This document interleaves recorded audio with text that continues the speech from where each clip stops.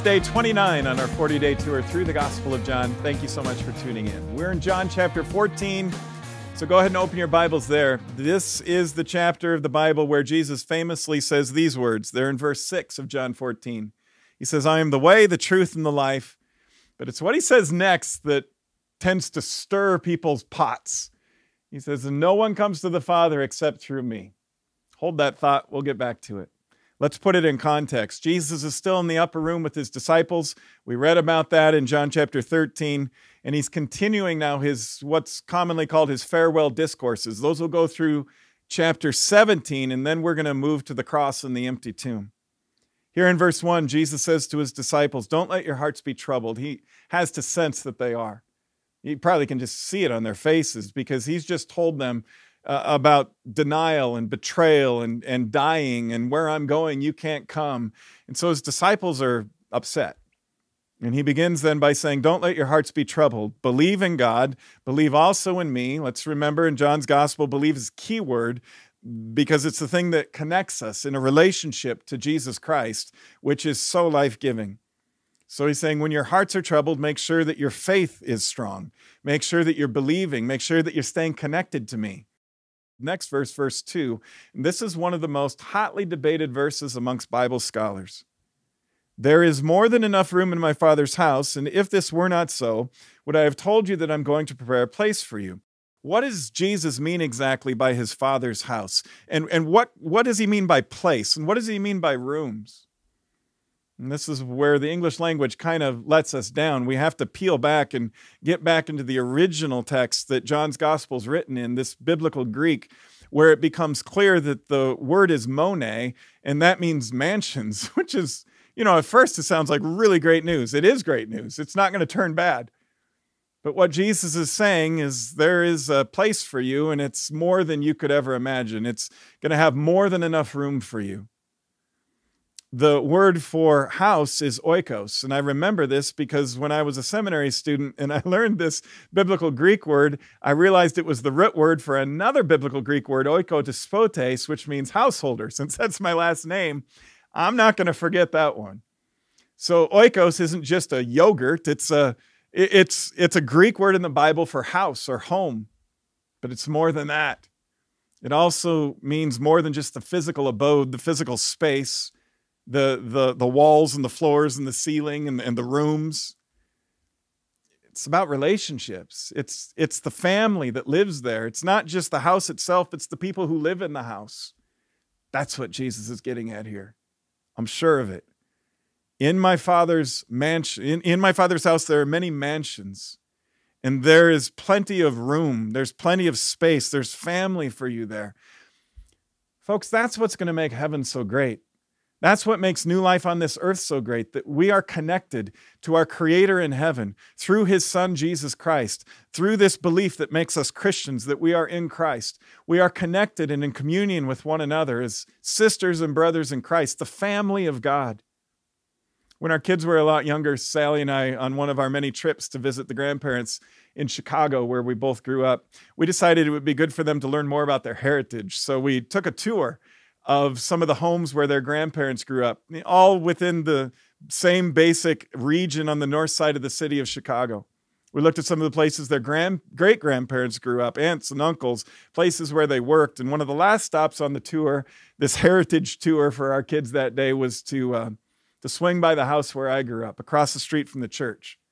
It was the church parsonage, and I knew that the church where my dad used to be the pastor was now in between pastors, and so the house was empty. So I thought this would be the perfect time to go inside, to give our kids a tour so they can see this big house where their dad grew up, how awesome it is.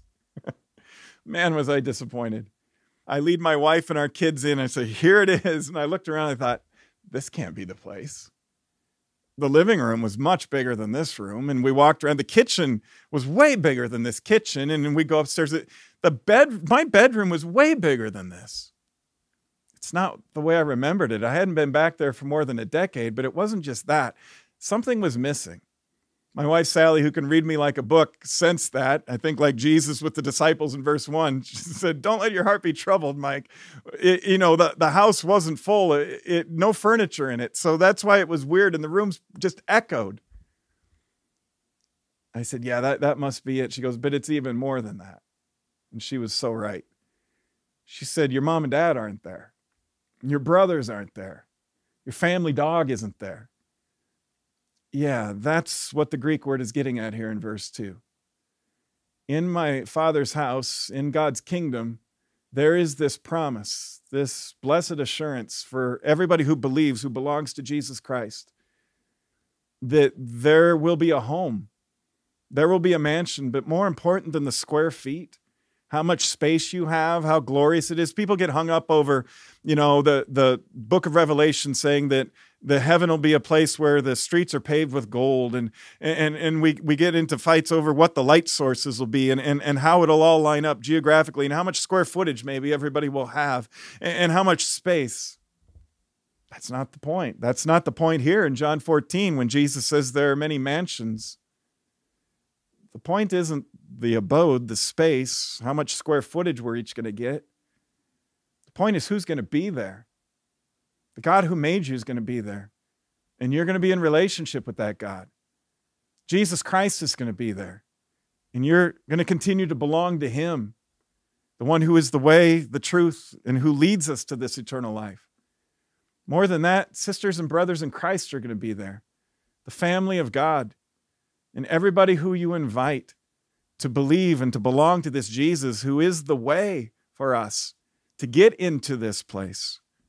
That's where Jesus is going here. Thomas, who's always pushing back a little bit on Jesus, says, we don't know where you're going, Jesus. How can we know the way? Jesus tells them right there in verse 6, well, I'm the way, and that's the truth, and it leads to this life. And then he says the controversial thing that he says, no one can come to the Father except through me. This is where a lot of people from the outside of Christianity looking in say, all right, that's it, I'm out.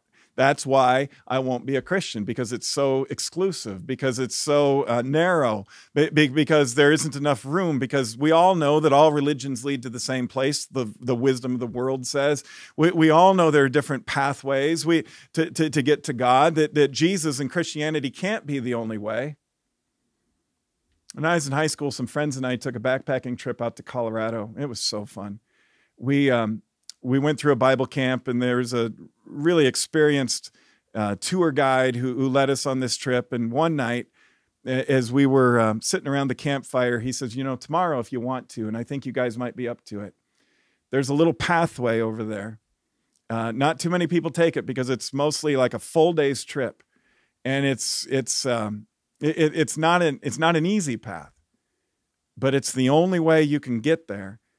And we said, well, what's there? He said, the most glorious thing in all of God's creation.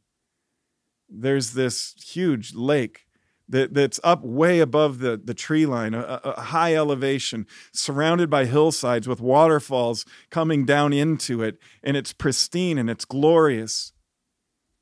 You can't take a bus tour up there. There's no resort up there. There's no buildings.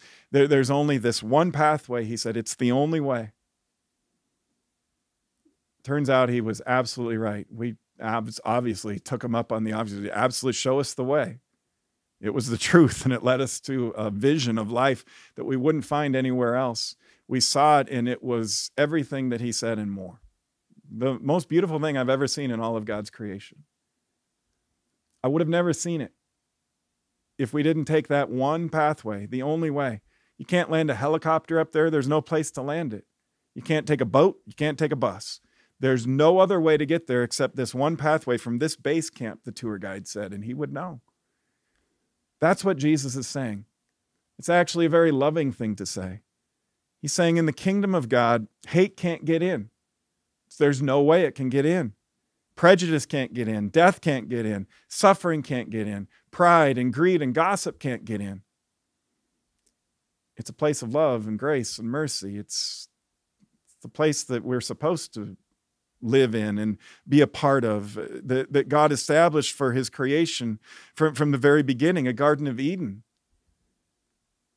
And so this is this gift that God gives to us. It's not audacious. It's not exclusive. Remember, this is the same Jesus who cried at his friend's funeral. This is the same Jesus who said, I'm the good shepherd who will lay down my life for the sheep. This is the same Jesus who takes a knee in the chapter before, the King of all kings who bows down to serve his subjects and wash their dirty feet. It's the way of love, and it's the only way we can get into God's kingdom where we absolutely belong because God made you for it. Put your faith and your belief in Jesus Christ, the way, the truth, and the one who gives us new and everlasting life. What good news that is. The most loving thing that he could have said. If he is the only pathway, he's got to tell us. And if he is the only pathway, we got to tell the world. Get to it, and we'll see you tomorrow. Please like, review, and share on whatever platform you're using. That helps us get the word out. And join us for weekend worship. You can go to LutheranChurchofHope.org to find out how. We'll see you there.